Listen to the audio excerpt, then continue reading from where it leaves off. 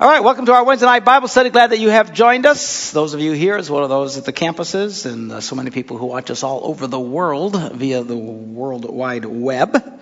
We are starting our study of the book of Ezekiel. We've just finished Jeremiah and Lamentations. We just basically talked about Lamentations, that he was lamenting. But we didn't actually read it. It's pretty brutal stuff. But this is taking us right up to the time of God's judgment falling on Israel, and Jerusalem has been taken captive and is under siege, and all this horrible punishment that's come upon them for their sins. By the time they go into captivity, what does it say? Jeremiah says there's 4,600 people that go into captivity. Now, there was an earlier group that went in, but we're talking a huge nation here that was down to virtually nothing. It was major devastation to the Jewish nation, and it was because of their sin. And as I've said many times, it's hard to get a real picture because everything we've read to up till now doesn't really give you a real deep picture of some of their sins. Every once in a while we get a little bit of a picture of it, but it was quite horrid. When we get to Ezekiel, he does give us a stronger picture of it, and the siege that happens at Jerusalem, and as in previous sieges, cannibalism and stuff. I mean, this is horrible. And the analogy that Ezekiel will use, which we will see, is he shaves his head and then takes a few strands of hair, and that's kind of the remnant that goes into captivity, and that's really all that's left comparatively. By the time they come back out of captivity, and I was trying to flip through this earlier. I couldn't know which one of these guys gives us the number, but it's 70 years later. It's either 10 times that number or even more. So they were busy procreating. Thankfully, they were not like Christians in the United States of America, who are breeding themselves out of existence because we can't maintain even the birth replacement rate. God forbid we'd be inconvenienced with children. It's going to be an interesting conversation we have someday with God. You hear me talk about these things, but it makes me crazy. We are destroying our own culture. As Christians, even as Western culture is destroying itself because we are such people of the present, we no longer want to consider the past, and we have no concept of the future. That's why most people save no money. Nobody thinks about the future anymore. And we don't think about it with our own offspring. And hear me when I say there will be hell to pay if we do not stop. Do you know the number one, I saw this in the Wall Street Journal 2 weeks ago, the number one name of children born in England, Europe today, in England. The number one name, guess what it is? Muhammad. Do the math. Europe is in a disaster. It's in a mess. It's in a spiral downward. The only question now at this point, the U.S. has been holding steady only because of immigration that's been coming in. If you take people who are actually supposed to be here, we've dropped dramatically as well. We're headed in a bad way. If Christians, if just people of faith would change the way they think and start valuing children and families, we could change this country in 20 years. Just by sheer numbers. But gotta have a big screen TV instead. Crazy stuff. I won't get into all. I can speak for an hour just on that because it drives me crazy. But these guys didn't have that problem, thank God. They were down to a handful of people, and by the time they came back, it was a significant number again because they procreated and were normal people and had children and came back and started rebuilding the nation. But so we get to Ezekiel. Now, Ezekiel and Jeremiah, these are the two what I call dramatic prophets. These are the guys who are very dramatic. And when you think of the classic picture of an Old Testament prophet, all bearded and hairy and saying the end is near and doing all kinds of strange things as people are going around trying to warn them of God's impending judgment, you're describing Jeremiah and Ezekiel. Those guys were very, very dramatic. And certainly Jeremiah was dramatic. Ezekiel, as dramatic, if not more dramatic. You'd actually argue he's even more dramatic, which we're going to see some of the strange things that he did, which God told him to do, but some pretty strange stuff. Now, we start out, Ezekiel in terms of people who saw visions and some really strange things, Ezekiel and Daniel, which is also part of this group that is now taken into captivity, saw some pretty amazing things. Daniel's visions, at least he makes sense out of it. He shows you the vision and then what it meant and stuff like that. Ezekiel, he was just seeing all kinds of crazy stuff and scary stuff, and doesn't really describe or really explain much of any of it because he's not really speaking prophetically off of his vision. It's just he's seeing stuff. We're talking like LSD kind of stuff. You know what I'm saying? Which we're about to see here. Now, he wasn't taking LSD. It wasn't drug-induced. It was all induced by the Spirit of God. But wait till you see what this guy saw, which motivated him to do what he did. Most of us, it would have scared us half to death and we'd have gone getting our heads examined. But so check this out. As we get into Ezekiel, this very dramatic prophet who saw incredible visions and stuff, pretty scary stuff, and then was very dramatic in speaking against the sins of the nation. And then in his analogy, the final thought before we get into this, setting this up, is he's the only prophet, who uses sexual imagery to make his points. And it's rather graphic. And I will warn you when we get to the real graphic stuff so you can keep the little rugrats out. But this is, wait till you hear it. It's, oh my gosh. Now what's really interesting to me, now he's the most sexually, to the point of being absolutely gross. If I were to say what this guy said, boom, you don't throw me out of the church. Wait till you see what he says. It's really gross stuff. Now, you say, well, the Song of Solomon is really very sexual. Well, it's sexual by implication. When we get to Ezekiel, he ain't implying jack. This is just flat out body parts stuff that he starts throwing around, which is pretty shocking and amazing. Actually, it's a good thing. It's a healthy thing. And I'll put that in context when we get to it. I still don't understand how the Christian community can be a community so afraid to talk about sex when clearly God had no such problem. And when we get to this part, what's amazing, it's not Ezekiel talking. It is God speaking through him in the first person using the gross sexual analogies. In the church, you might say wiener. We can't know what's going to happen. They'll say wiener in the church. We'll all go to hell because he said wiener. How Christians, I'll get off on that. Now I'll get on that. I promise you, I'll beat that to death when I get to it.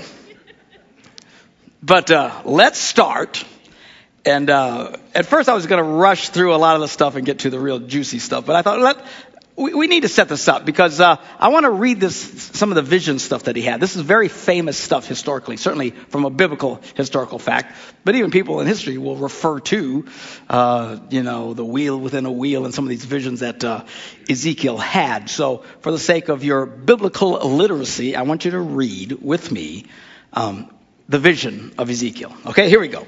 In the 30th year, in the 4th month, on the 5th day, while I was among the exiles by the Kebar River. So he's with this group of these people that finally made it out, taken into exile into Babylon. He's hanging with some of these guys. So he's hanging by the river. He even has the day that it happens. He says, the heavens were opened and I saw visions of God. Now it's interesting because the visions he has of God sound more like the book of Revelation, which is really strange stuff that he describes there. But usually people who have visions of God talk about seeing him on a throne and, more ordered things that we would think about. But here's the vision that he had. So it was on the 5th of the month. It was on the 5th year of the exile of King Jehoiachin. Now, this is the last king that I'm aware of, if I'm mistaken, someone pointed out, but that was ever mentioned as a king in Israel. This is the king that was taken now into captivity, and they gave him a certain amount of respect as the final king or whatever. But after that, you don't hear of any more kings. They were kingless after this, which was a good thing for them. God never wanted them, if you remember, in the beginning to have kings in the first place. They insisted on it because they were stubborn. What a shock. They were stubborn about a lot of things. So this is in the 5th year of the exile of this king.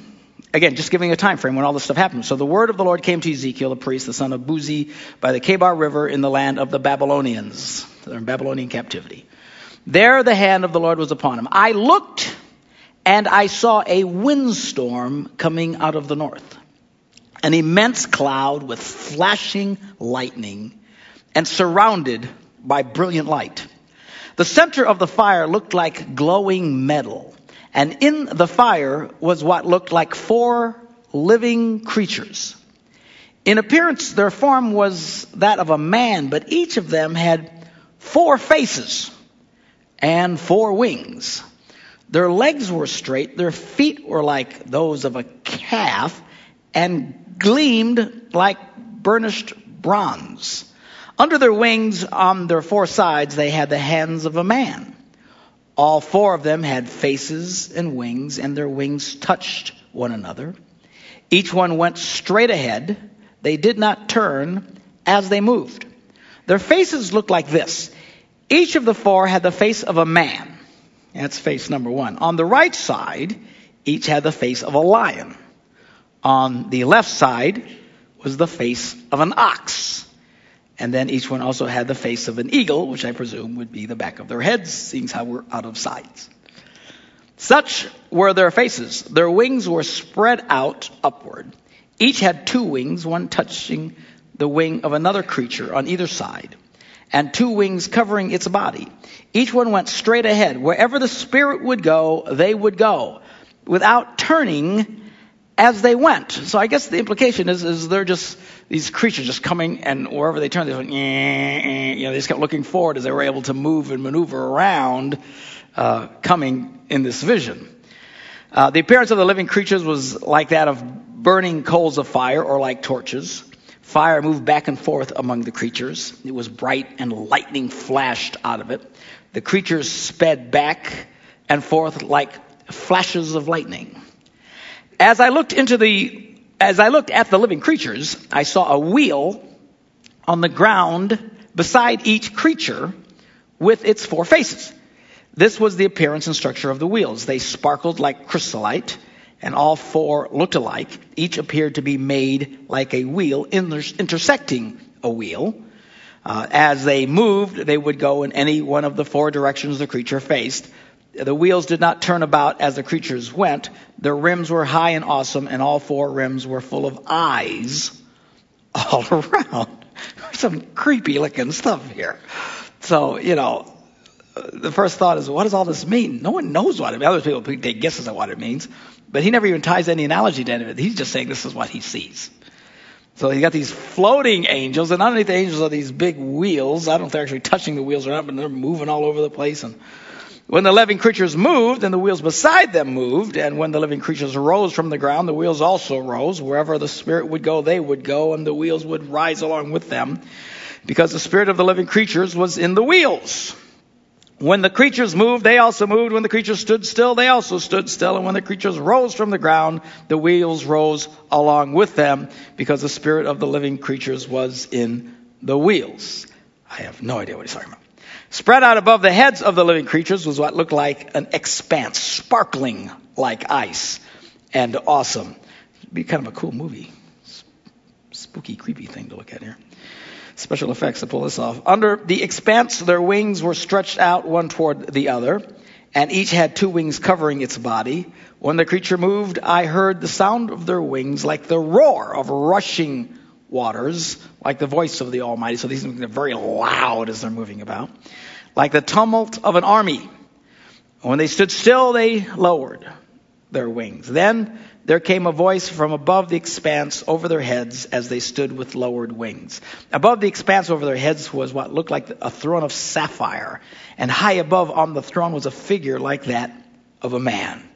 I saw that from what appeared to be his waist up, he looked like glowing metal, as if full of fire, and that from there down he looked like fire, and brilliant light surrounded him. Like the appearance of a rainbow in the clouds on a rainy day, so was the radiance around him. This was the appearance of the likeness of the glory of the Lord. When I saw it, I fell face down. I'll bet. I'd be going, ah! So he sees all this stuff, and obviously this is, he's seeing God at this point, or a vision of God or something, and I heard the voice of one speaking. Chapter 2. Now he said to me, Son of man, stand up on your feet. I will speak to you. As he spoke, the Spirit came into me and raised me to my feet. Just, good heavens. So it flows up like this. And I heard the voice speaking to me. He said, Son of man, I'm sending you to the Israelites, to a rebellious nation that has rebelled against me. They and their fathers have been in revolt against me to this very day. The people to whom I'm sending you are obstinate and stubborn. Say to them, this is what the sovereign Lord says, and whether they listen or fail to listen, for they are a rebellious house, they will know that a prophet has been among you. And you'll see this phrase over and over again, whether they listen or fail to listen. And what he's basically telling them is, look, you tell them what I tell you to tell them. What they do with it, don't concern yourself. If they obey it, so be it. If they don't, so be it. I'll deal with it. It's a good message for preachers, actually. Sometimes we try and help God out with things, and we get frustrated because we say things and it seems like people don't get it. That's not our job, is to make things real to people. That's God's job. We preach, we teach. It's the power of the Holy Spirit that does stuff. And not only for preachers, but even for those of you who share your faith with family and friends. And sometimes you feel like you're just going nowhere. And what can I do? What can I do to make? Well, this is really, quite frankly, nothing you can do. Okay? You share love. You share the truth as opportunities present themselves. And it's up to God. And you certainly pray about these things. But you cannot control what other people do. God has done that by design. It's called free will. If God could make people do things, like people often say, how can I make my this or that happen in my life? Or how can I make my husband do this? Or how can I make my wife do that? We'll give you some advice, but quite frankly, you can't make anybody do anything. End of the day. Get over it. Especially some of you control freaks. Try to control everything in life. And when you can't control something, you just come unglued. Look, you can't control everything in life. You cannot make people do things at the end of the day, unless they're, like 10 years or under, you're going to make them, but even then they'll do it against their will.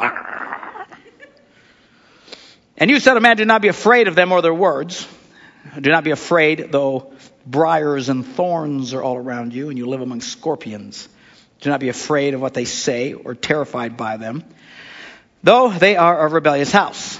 Now you must speak my words to them, whether they listen or fail to listen, for they are rebellious. But you, son of man, listen to what I say to you. Do not rebel like the rebellious house. Open your mouth and eat what I give you. Then I looked and I saw a hand stretched out to me. In it was a scroll on which he unrolled before me. And on both sides of it were written words of lament and mourning and woe. Bad news. He's seeing this thing, bad news, because he's having this vision. Again, a lot of this sounds like the book of Revelations. Wait till we get to that. It'll be whoa. And he said to me, Son of man, eat what is before you. Eat this scroll. Also sounds like the book of Revelations. The angel said, or whatever, that he was supposed to eat it, and he ate it. And I don't know, did they actually eat it? I guess they actually ate it, because he actually physically talks about eating this. Certainly it's an implication of getting the word of God in you. Which, it's just an analogy. If you want to get the word of God in you, tearing a page out of your Bible and eating it, it's not going to do you any good. Okay? So it was great for the analogy, but the analogy, you got to read it and get it in your head and get it into your life, because the power of God inside of you is in the words of God inside of you. This is the analogy. But in this vision, he said, Son of man, eat what is before you, eat the scroll, then go and speak to the house of Israel. So I opened my mouth and he gave me the scroll to eat. And then he said to me, Son of man, eat this scroll I'm giving you and fill your stomach with it. So I ate it, and it tasted as sweet as honey in my mouth. So in his vision and his whatever altered reality of whatever this, he's eating this scroll. It tastes good to him. He said to me, Son of man, go now to the house of Israel and speak my words to them. You are not being sent to a people of obscure speech or difficult language, but to the house of Israel. The analogy here is that these are your people. These are people. It's like God saying to you, look, go share the love of God. I'm not sending you to China where you don't know the language or the customs or anything else. I'm sending you people that you should be able to communicate with. All right? Not too many peoples of obscure speech and difficult language whose words you cannot understand. Surely if I had sent you to them, they would have listened to you. So slam on the house of Israel. He says, but the house of Israel is not willing to listen to you because they are not willing to listen to me. For the whole house of Israel is hardened and obstinate. But I will make you as unyielding and hardened as they are. Check this out. I will make your forehead like the hardest stone, harder than flint. I'm not sure, but it wouldn't surprise me if that is not where we get the phrase, you are hard-headed. talking about stubborn people. Do not be afraid of them or terrified by them, though they are a rebellious house. So what he's saying is these are stubborn, mean, nasty people. He says, don't worry, I'm going to make you as hard-headed as they are and give you the strength.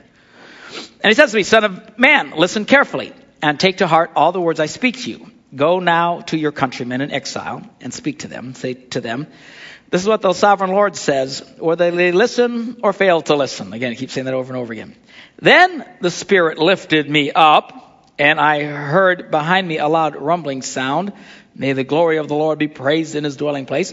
The sound of the wings of the living creatures brushing against each other, and the sound of the wheels beside them, a loud rumbling sound.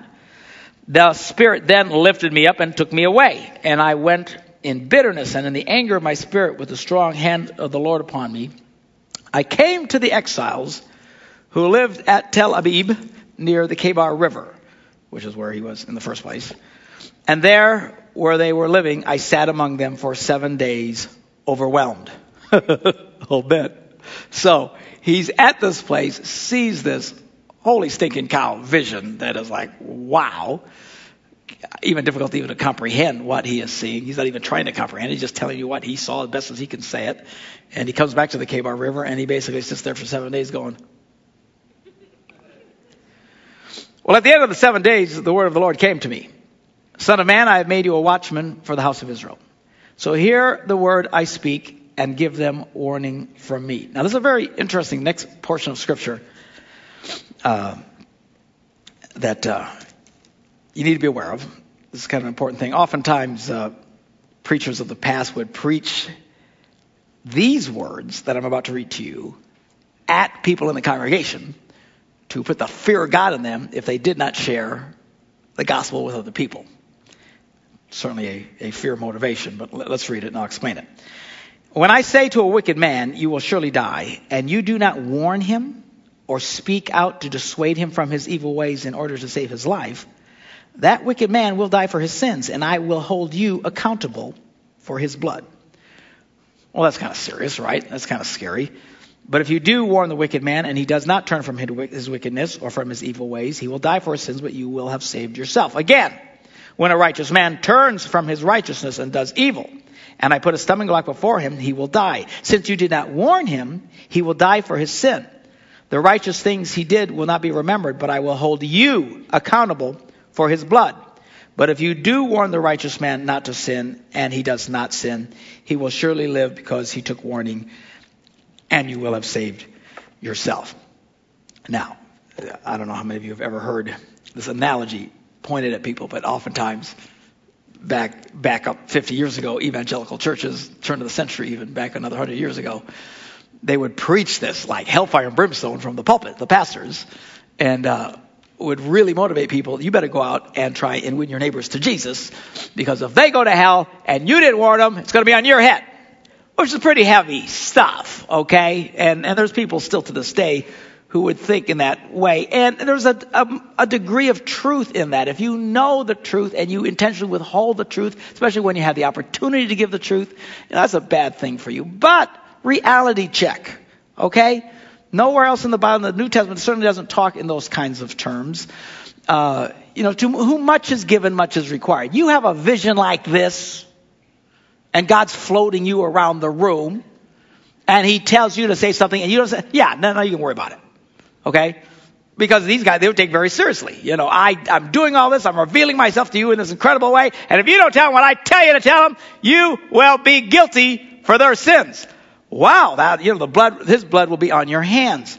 I don't think that's the picture of the normal Christian experience. Most of us have never had visions and dreams like this. If God, again, floats you around the room and starts telling you something, you better pay attention.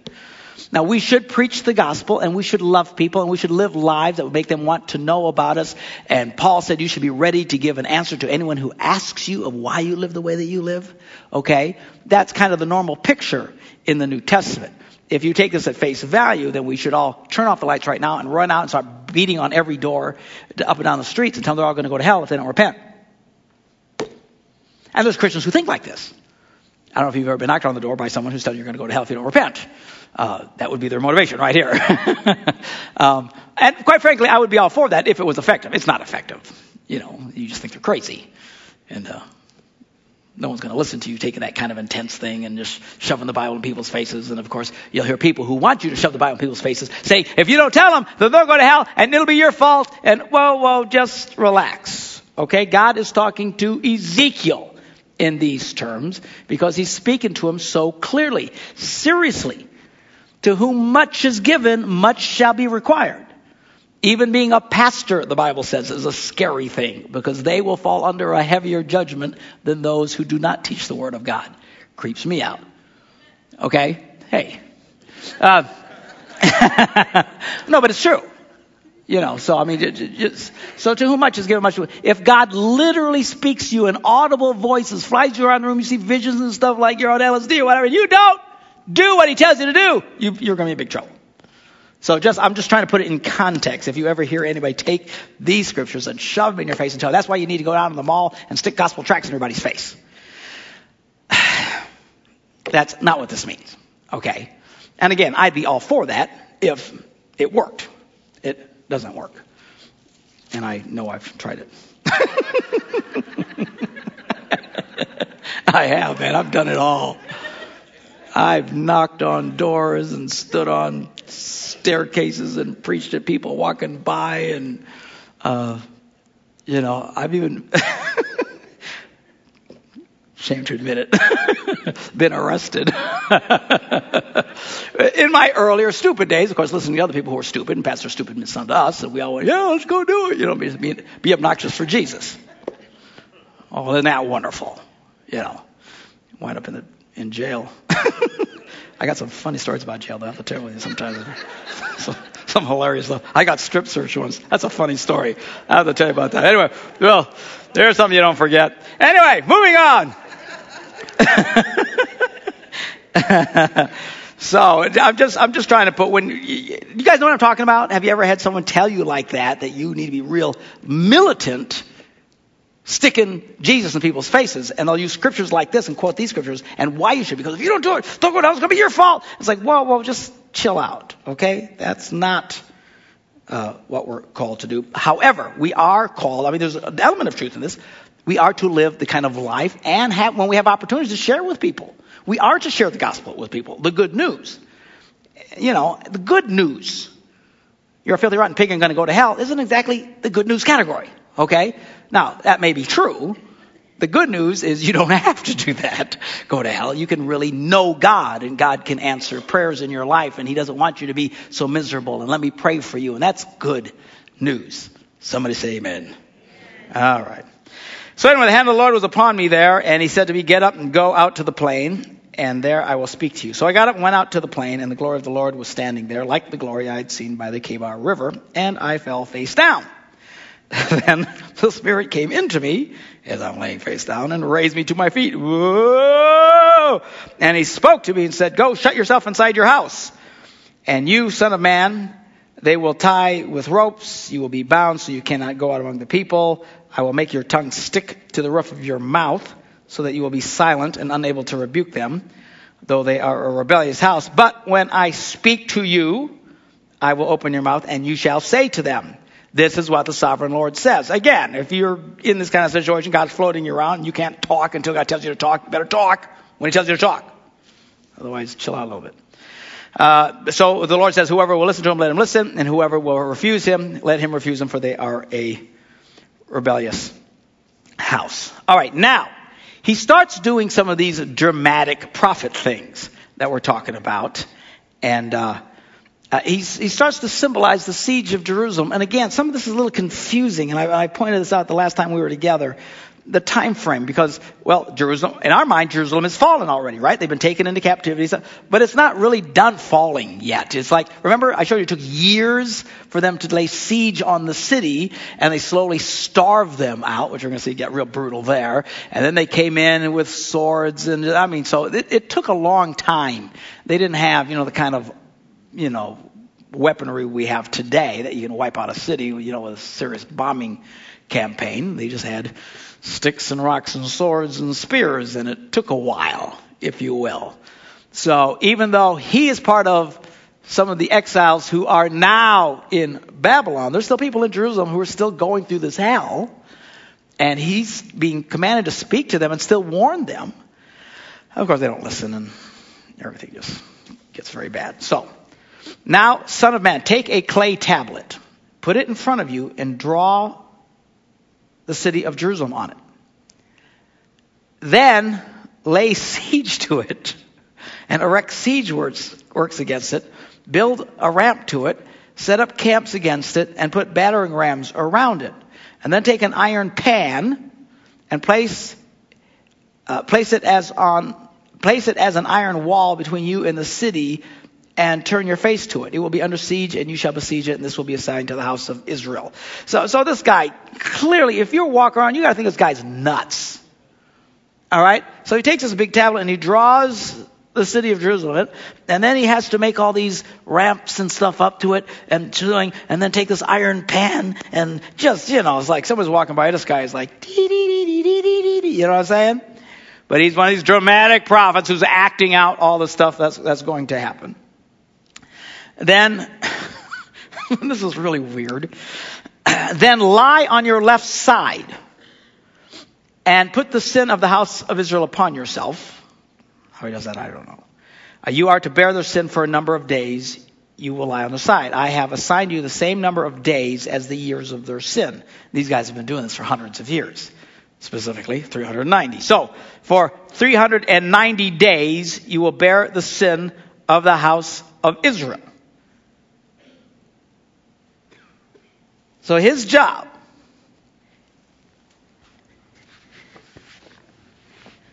is to lay like this for over a year.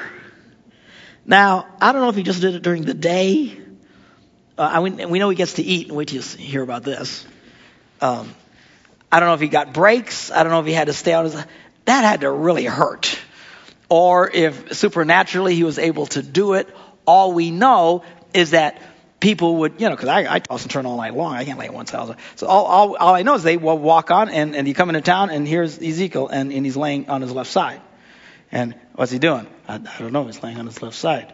And they go to Kmart, they come back out, and what's he doing? He's still on his left side. I don't know what he's doing. So, first few days is weird, but now this is like, 390 days later, the guy's still laying on his left side. Just odd. Thankfully, we're not called to be this odd. You think it's odd enough just to say you're a Christian.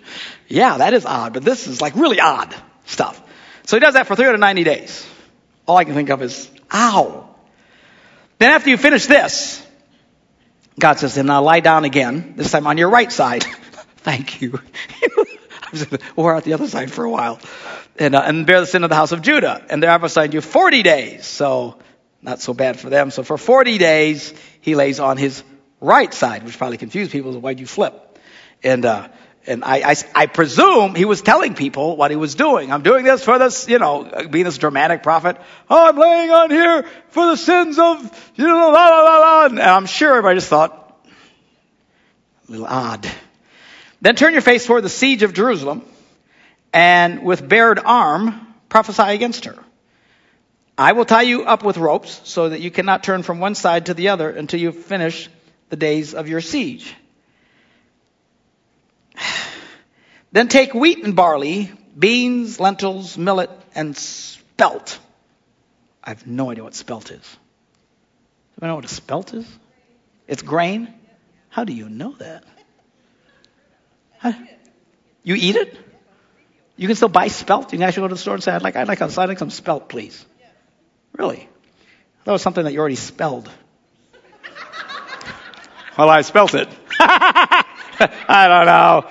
So you can, so he's go grain, and so put them in a storage jar and use them to make bread for yourself. You are to eat it during the 390 days you lie on your side. So this is what you're going to eat while you're doing this.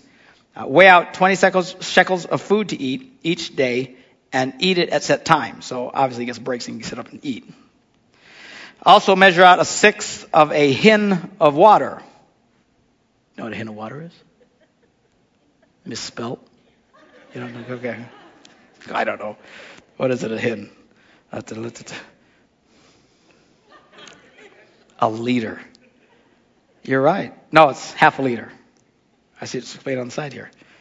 Of water, drink it at set times. So you want to eat at certain times, drink at certain times. Then eat food as you would eat a barley cake. Bake it in the sight of the other people using, this is the fuel that you are to use, caca.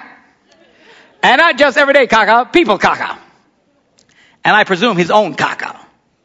I mean, if you're going to have to use caca, I'd use my own and not have to go borrow someone else's. I mean, that'd be a little odd, wouldn't you think? Dramatic, right? The guy's dramatic is what I'm saying. So he's laying there and not bad enough. He's always on his side, but good Lord, what is he cooking with? All right? So that's what God told him. Now, he didn't have to do that. I'll explain in just a minute. Then the Lord said, in this way, people of Israel will eat defiled food among the nations where I will drive them out. And then I said, not so here he's got a problem. Lay on your side for 309 days. Okay. Be weird in front of these people for all this time. Okay. Eat this weird smell. Okay. Drink just when I tell you to drink. Okay. But when it came to cooking with his own caca, he had a problem with this one. Which I certainly appreciate. So, Lord, I got a problem with the caca. I have never defiled myself from my youth until now. I've never eaten anything or found dead or torn by wild animals, which they weren't supposed to eat. They were very meticulous in how they ate and what they ate. No unclean meat has ever entered my mouth. And what he's really getting around to is I got a problem with the caca. So the Lord says, okay, very well. I will let you bake your bread over cow caca instead of human caca. And he was okay with that.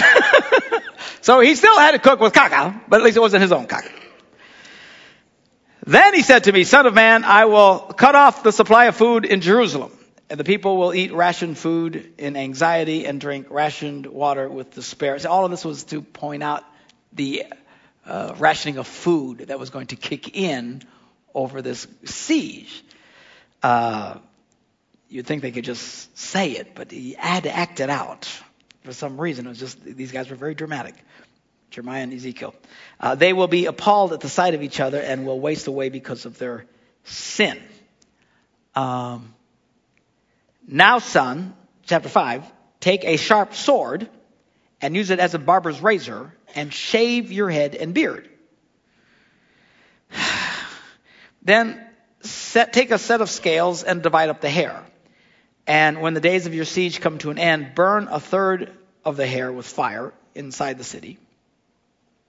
And then take a third and strike it with the sword all around the city. I presume it's the city that he drew out. And scatter a third to the wind. For I will pursue them with a drawn sword. But take a few strands of hair and tuck them away in the folds of your garment. Now this represents the few people who will survive all of this. He's part of this remnant. The Bible refers to them as a few strands of hair. God saved them, lest the entire nation should be decimated. Again, take a few of these and throw them up into the fire and burn them up. The fire will spread from there to the whole house of Israel. This is what the sovereign Lord says. This is Jerusalem, which I set in the center of the nations, with countries all around her. Yet in her wickedness she has rebelled against my laws and decrees more than the nations and countries around her. She has rejected my laws and has not followed my decrees. Therefore, this is what the sovereign Lord says. You have been more unruly than the nations around you and have not followed my decrees or kept my laws. You have not even conformed to the standards of the nations around you, which is really what fried God so much. First of all, he sent them in to the promised land, this land he promised them, and he told them in the beginning, he said, look, don't be arrogant about this. I'm not sending you to this land because you're so good. I'm sending you in because they're so bad. These were wicked people. And what he's arguing here is you have become more wicked than the people you replaced. You can't, and they were surrounded by heathen nations who knew nothing about God's laws and decency and morality. These were extremely violent cultures. And he says, you haven't even conformed to the standards of those nations. That's how bad it got. Oftentimes it doesn't really tell us. It just says that the Lord was angry because they went astray. What does that mean? Cats run astray. How intense are we? We're talking, it really got incomprehensibly bad. And when this judgment came, it wasn't because God was mean. These people, and these were people of faith, had become so wicked they were among some of the most wicked nations on the face of the earth. And this is thousands of years ago. Again, more wicked. After knowing God, and we're talking the Ten Commandments and all the rules of God and Moses and all this stuff and the children of Israel and God doing all these incredible things for them, then they corrupted themselves to this point. Therefore, this is what the sovereign Lord says, I myself am against you, Jerusalem, and I will inflict punishment on you in the sight of the nations. Because of all your detestable idols, I will do to you what I have never done before and never will do again. Therefore, in your midst, fathers will eat their children.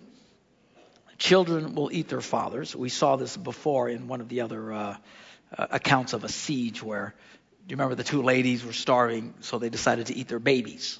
So we'll eat your baby today, or I'll eat my baby today, and then we'll eat your baby tomorrow. So they ate her baby today, and then tomorrow she was hiding the baby, and she was mad. So she goes to the king and says, it's not fair. It's turn to eat her baby. And of course, the king was mortified by this and just starts crying out. And God finally had mercy on them. But because when these sieges came in, it got nasty. Anyway, he says, your fathers will eat their children. The children will eat their fathers. I will inflict punishment on you. I will scatter all your survivors to the wind. Therefore, surely as I live, declares the sovereign Lord, because you have defiled my sanctuary with all your vile images and detestable practices, I myself will withdraw my favor. I will not look on you with pity or spare you. A third of your people will die of the plague or perish by famine inside you. Hence the analogy of the third of the hair. A third will fall by the sword outside your walls. Hence him springing it and going around with a knife and sword hitting around. And a third of your people will die. And a third I will scatter to the winds. That's why he said throw it up in the air. And pursue with a drawn sword. Then my anger will cease, he says, and my wrath against them will subside. I will be avenged, and when I have spent my wrath upon them, they will know that I, the Lord, have spoken in my zeal. I will make you a ruin and a reproach among the nations around you in the sight of all who pass by.